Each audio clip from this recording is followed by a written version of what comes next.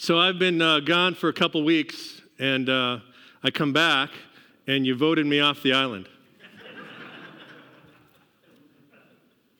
That's okay. I anticipated that happening at some point, but don't despair because I'll be here for a couple more months at least. And one of my staff earlier today came up to me and said, "Hey, are you ready? You've been out. You haven't preached for a few weeks." And I said, "Hey, I am ready. In fact, now I give the church the good stuff. So you just wait. You just wait." I'm going to be reflecting in my sermon this morning on a passage of Scripture from Mark's Gospel, Mark chapter 1, verse 14 to 20. If you'd like to follow along, you're welcome to do that. You can use a Bible, which looks like this. If you're young, you may have not seen one of these because you do everything on your phone or your computer or your digital device. But if you want to follow along, feel free. Mark chapter 1, 14 to 20. Now, after John was arrested, Jesus came to Galilee, proclaiming the good news of God, and saying, "The time is fulfilled, and the kingdom of God has come near. Repent and believe in the good news." As Jesus passed along the Sea of Galilee, he saw Simon and his brother Andrew casting a net into the sea, for they were fishermen. And Jesus said to them, "Follow me, and I will make you fish for people." And immediately they left their nets, and they followed him. As he went a little further, he saw James, the son of Zebedee, and his brother John, who were in their boat mending their nets. And immediately he called them, and they left their father Zebedee in the boat with the hired men, and they followed him. So today and for the next few weeks, it's going to be a shortened Lenten series. We are going to be engaged in a series of sermons that I've entitled "The Journey with Jesus." And as we look at a few episodes in the life and ministry of Jesus from the Gospel of Mark, primarily, I want to ask you two primary questions to sort of reflect on. And the first one is this: who is Jesus? And the reason why that's an important question is because sometimes for those of us who've been around the church, who kind of think we know who Jesus is, we don't take a step back as if we're observing Jesus' ministry for the first time. And so who is he? Let's ask that question. Who is he? And the second question is, what difference does it make? What difference does it make? The Gospel of Mark is one of my favorite Gospels because Mark doesn't mess around when it comes to describing the life and ministry of Jesus. He tells us exactly what we need to know without all the flourishes that we might find in the other Gospels. Mark kind of gets right to the point, and you actually heard it in the text that I read for you today. He uses this word all the time. Immediately, Jesus did this, and immediately this happened. Immediately. If you read the Gospel of Mark sort of with your filter radar looking for that word, you'll see it everywhere. And another reason that I like Mark's version of the gospel is because Mark is primarily concerned with painting a picture of Jesus who is active, who is engaged, who is preaching and teaching and healing from start to finish. Jesus is engaged with people, doing kingdom ministry and proclaiming the arrival of God's kingdom. So Mark presents us with a portrait of Jesus as the unique Son of God who is calling each of us to become Jesus' disciples. So thus, the title of my sermon series, Journey with Jesus. Now, I want to say right at the outset that this notion of journeying with Jesus doesn't happen by accident, nor does it happen automatically because we've grown up attending church, or we have religious parents, or we're a pastor's kid. A journey with Jesus is a volitional, intentional decision that we make. And by the way, it's not just a one-time decision that we make. It has to start, obviously, at some point. But it is a decision that we make to journey with Jesus on a daily basis, and sometimes even a moment-by-moment basis. And journeying with Jesus always begins with an invitation, and it continues with this intentional decision. So Jesus invites, and we respond. And the remarkable thing about journeying with Jesus is it's not a one-size-fits-all kind of journey. Rather, a journey with Jesus takes us from where we are, wherever that may be, to the place where God desires us to be.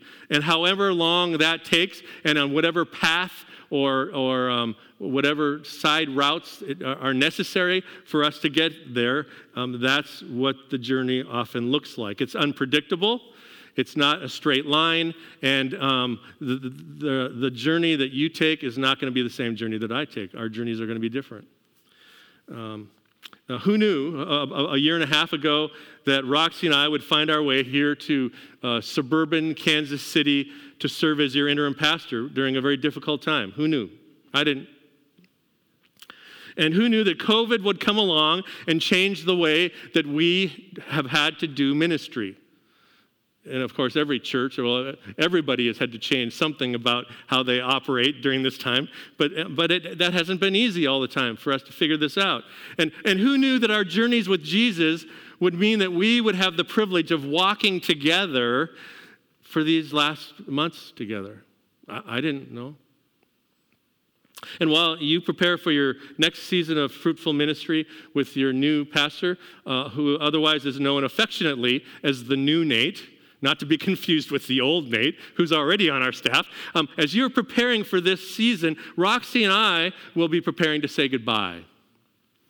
And our hearts are full of affection for you and for this congregation, and we will be paying very careful attention to the way that God uses this congregation for ministry in the future. And we will be thankful that we were part of it during this very unusual time.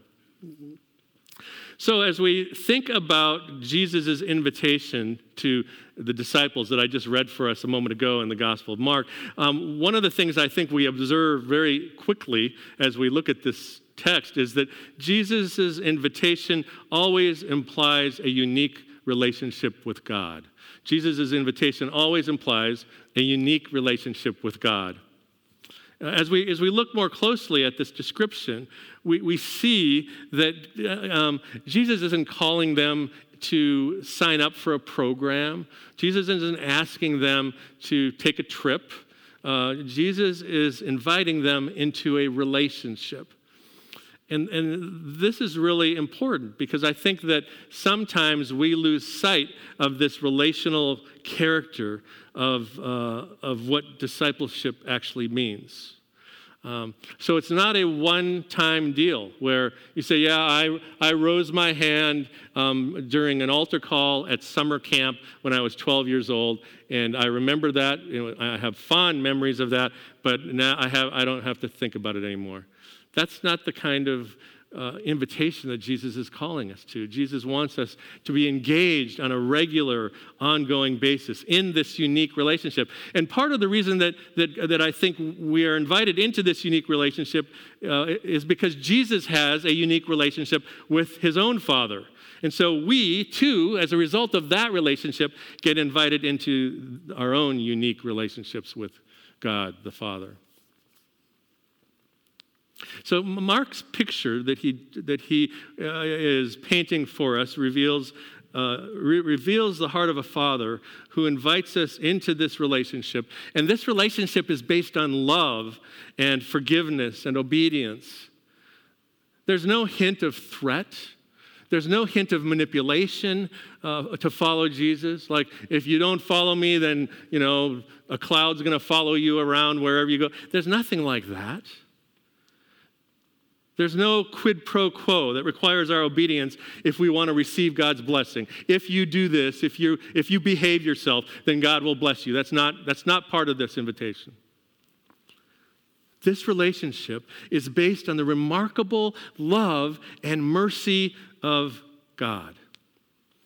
Now, sometimes our images of God, our perceptions of God, because of our past experience, make it really difficult for us to see our relationship with God in this way.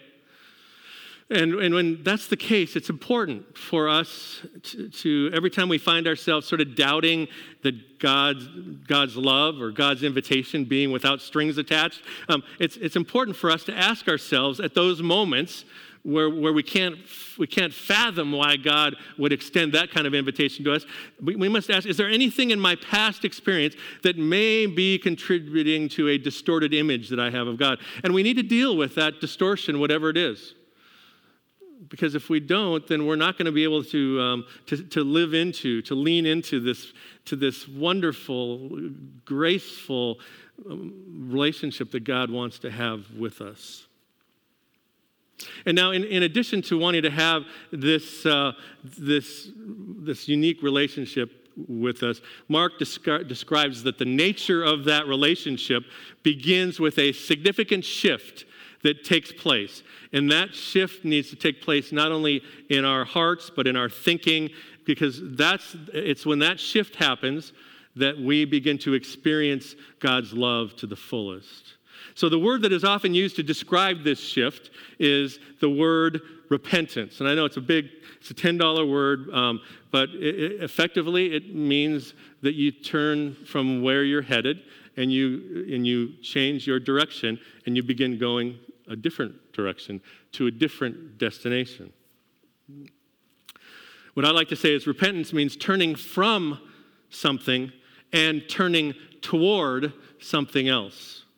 See, Jesus' ministry begins after John the Baptist was arrested, and Jesus takes up John's sort of prophetic calling and ministry, and he begins to preach sort of the same sermon, if you will, that John has been preaching.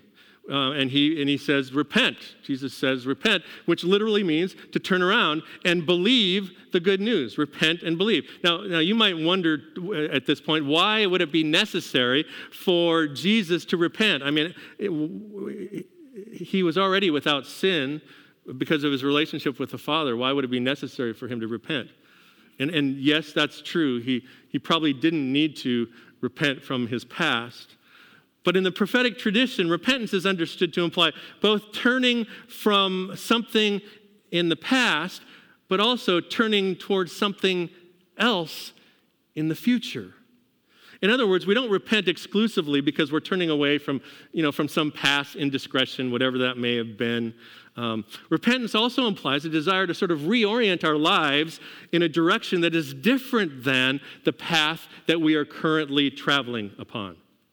So if you today, whether you're sitting at home and watching this on your TV or your computer screen, or whether you're here in the building this morning, if you find yourself traveling on a path that you know intuitively is not productive or healthy for your spiritual life and well-being, then perhaps you need to reorient. Repent. And begin to direct your life in a new direction, to a different destination. Last weekend, Roxy and I traveled to Fayetteville, Arkansas. Have any of you been down there? It's not too far. It's 2-3 hours away. Yeah, it's a nice place. I know some of you have kids that went to college down there, so you probably know the road with your eyes closed. But we had never been to Arkansas. We had certain expectations about what we were going to see when we got there, and they were completely blown away by this little corner in the northwest part of the state of Arkansas. But since we'd never traveled there before, we put on our destination of our map program of one of our phones where we wanted to go, and we just sort of followed those directions. Come to think of it, we've been doing that the entire time we've been here, actually. And every once in a while, we would come to a place where there would be alternative routes that we could take or choose to take to sort of alter our route if we wanted to. And that happens even driving around town here. This route is 5 minutes faster. Or there's traffic here, so we're taking you this way. It's a crazy world. And we could have intentionally chosen to go to that destination in a variety of different ways. We didn't. We kind of followed the original route. But even when and if we took a wrong turn, the map program would reroute us so that we would get back onto the route. Right? That's what they do. and we would still arrive at our intended destination eventually, even if it meant that we were going through, Miami Beach to get there. So when the prophet John is talking about repentance, he's not just talking about repenting of what's happened in the past, but he's inviting us to a new and a different destination. And so that I want to be clear about that. And Jesus adds this phrase in his sermon that's a little different than John, where he says, repent for the kingdom of God has arrived. Repent for the kingdom of God has arrived. When Jesus says the kingdom of God has arrived, he's stating that the sovereign rule of God is now here. The presence of God is in this place. He's saying in no uncertain terms that the realm and the rule of God is going to be the rule of the day. And for many hearing Jesus say this in this day, this is good news because they're frankly tired of living under the thumb of the oppressive Roman culture, and they're looking for anything other than what they have had in the past. And this good news of the coming kingdom leads us and those who hear this invitation to respond. And that response, most fittingly, is to believe, to repent and to believe. You see, the good news of God's coming kingdom, it's not like the weatherman telling us that the temperature will be warmer tomorrow or that the rain will stop in a couple days and everything will be good. I mean, that's good news for sure, but it doesn't require anything from us except for sort of a sigh of relief, right? That's not the kind of good news that Jesus is proclaiming. The good news that Jesus proclaims always requires a response from those who hear this news and understand, or at least partially understand, the implications of that invitation. That the implications being that they extend far beyond just sort of a shrug or a nod. This is a life-changing invitation. The good news that Jesus proclaims calls for sort of a recalibration of our destination, a change in orientation. I'm trying to use all kinds of words that aren't religious here because I really want you to hear the importance of this. It means a redirecting of our priorities so that what is important to God also becomes important to us. And another dimension of Jesus' invitation is Jesus always extends an invitation to ordinary people doing ordinary things. Did you catch that in this passage? Jesus walks along the Sea of Galilee, and he comes upon some fishermen fishing. And he suggests, this passage suggests to me that the ordinary disciples who Jesus invites to follow are often called to follow in the midst of doing ordinary things that they do all the time. And in this case, the would-be disciples are fishermen. So they were doing what fishermen do. They were fishing, right? When Roxy and I lived in Alaska a few years ago, it was hard for me not to get sort of swept up in the favorite pastime of most people who live in Alaska, which is, you'll never guess, fishing. And I had this avid fisherman friend who was on my worship team. He was the drummer who went fishing all the time, and he invited me to go fishing with him. So he outfitted me with waders and a fishing pole, and he gave me a quick lesson on how to respond when I felt the bite of a fish on my hook. And I never realized it was so complicated. I mean, I just thought you stuck your hook in the water, and the fish came along, and they were hungry, and they bit, and all of a sudden you had a fish. It's a little more complicated than that. But anyway, I had never fished in waders before, and I still have this vivid memory. His feet were smaller than mine, so my toes were curled up inside these waders.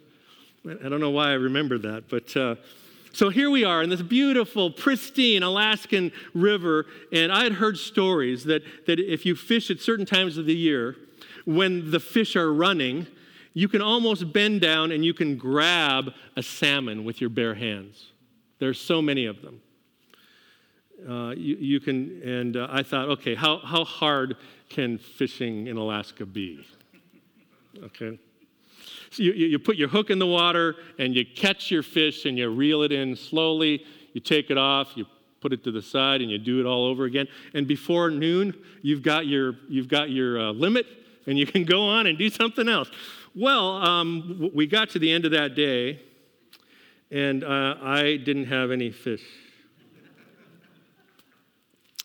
And neither did my avid fisherman friend Dave either. He didn't have any fish either. And so I asked him, I said, Dave, what's going on? I thought you could just drop your hook in the water and you'd have a fish instantaneously. And he gave me this little piece of wisdom. He said this. He said, if the fish aren't biting, it doesn't matter what you do. There might be some wisdom there.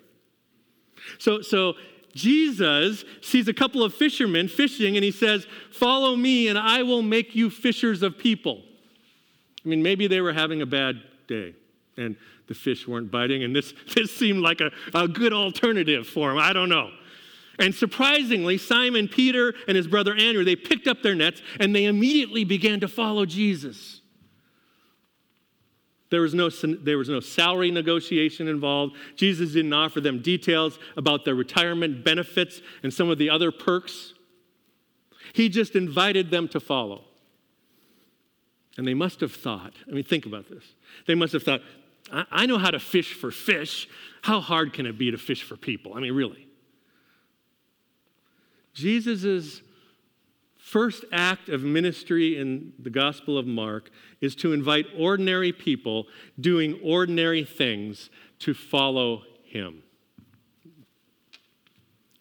And the same is true today. When Jesus calls disciples today, Jesus is still looking for ordinary people in ordinary jobs who hear Jesus' call to follow and who are willing to align their vision with God's vision for God's future.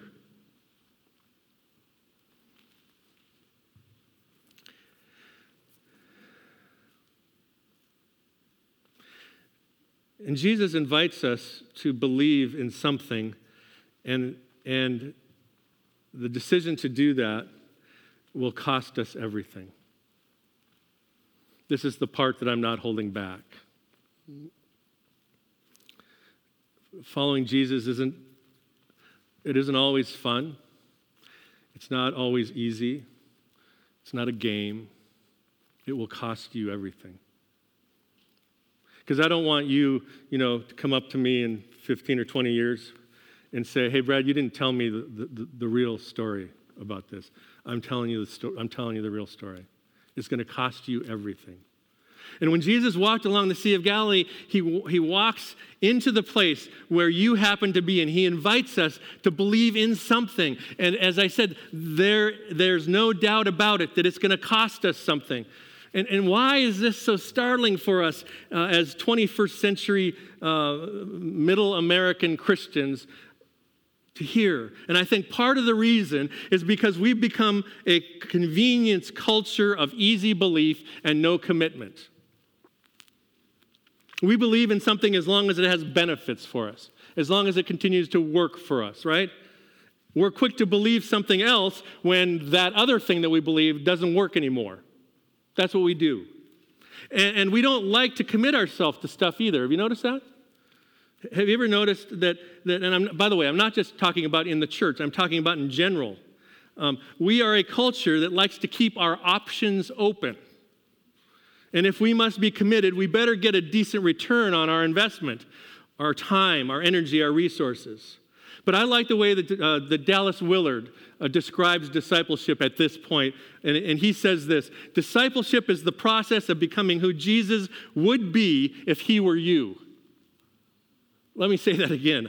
I think it's a wonderful definition of discipleship. Discipleship is the process of becoming who Jesus would be if he were you.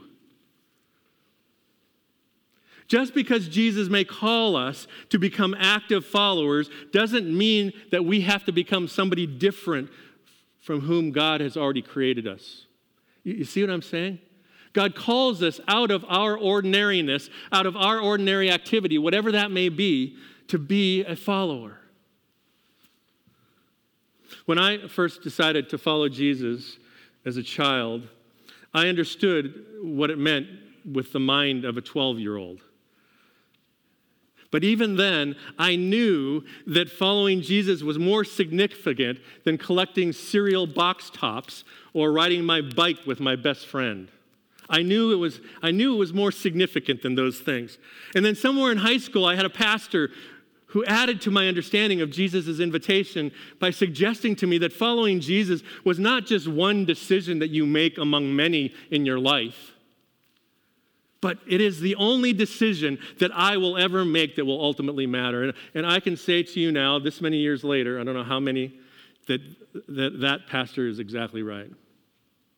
It is the only decision that I have made in my life that will ultimately matter. And when we decide to follow Jesus, there will be some who will come up to us and they'll say, "Why are you doing that? You're not going to become one of those Jesus fanatics, are you?"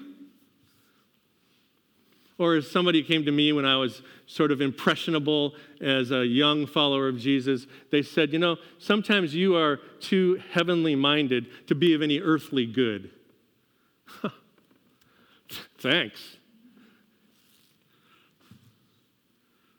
When we choose to follow Jesus, we may change our life goals from going to law school and instead go to seminary. That's my story.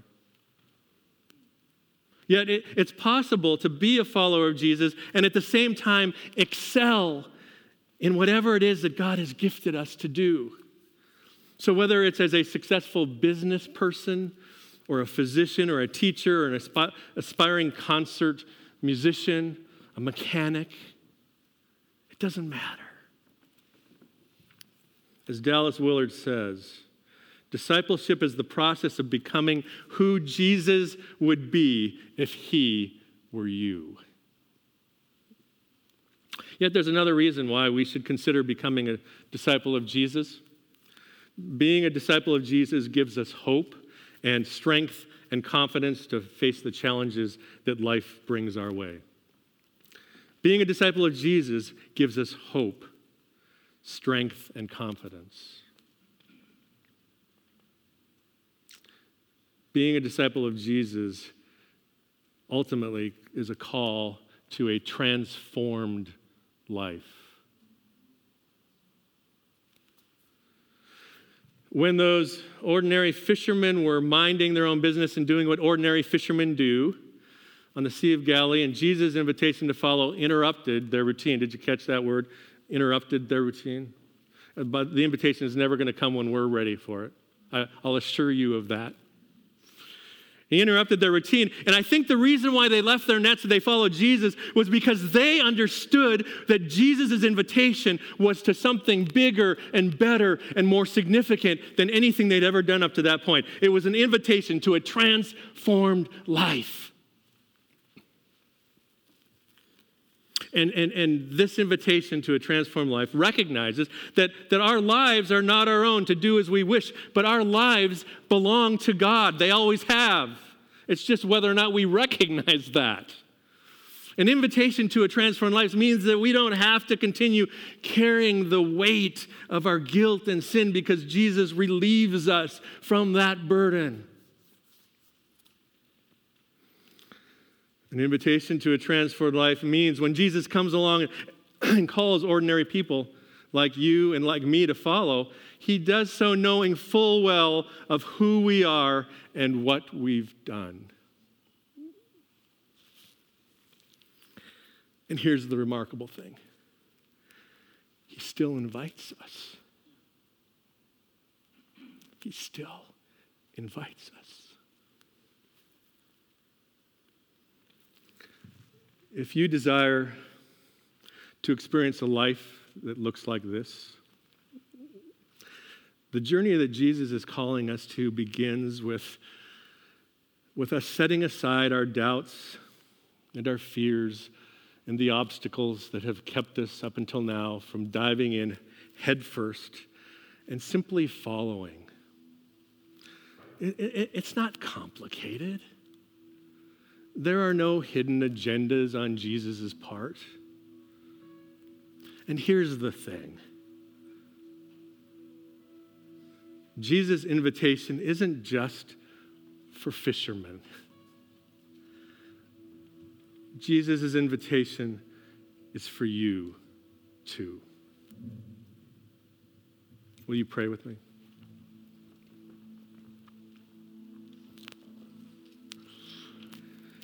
God, I don't know the paths that all of us are walking on that brought us to this place this morning, whether we're sitting here in the sanctuary or sitting at home and we just happenstance logged in to this, participate in this service. But I do know that the journey that we're on, whoever we are, is not a journey that's by accident. And my prayer today is that whoever is within the sound of my voice, if they have this yearning sense that the destination that they're heading for is not a one that you are inviting them to, that you would give them the courage and the strength and the wisdom to redirect their GPS, if you will. God, as we find ourselves in this place, preparing in Lent to welcome you into our lives again, I pray that you will help us encounter Jesus in a new and fresh and meaningful way, one whereby our lives are turned inside out and upside down. In the name of Jesus Christ, I pray. Amen.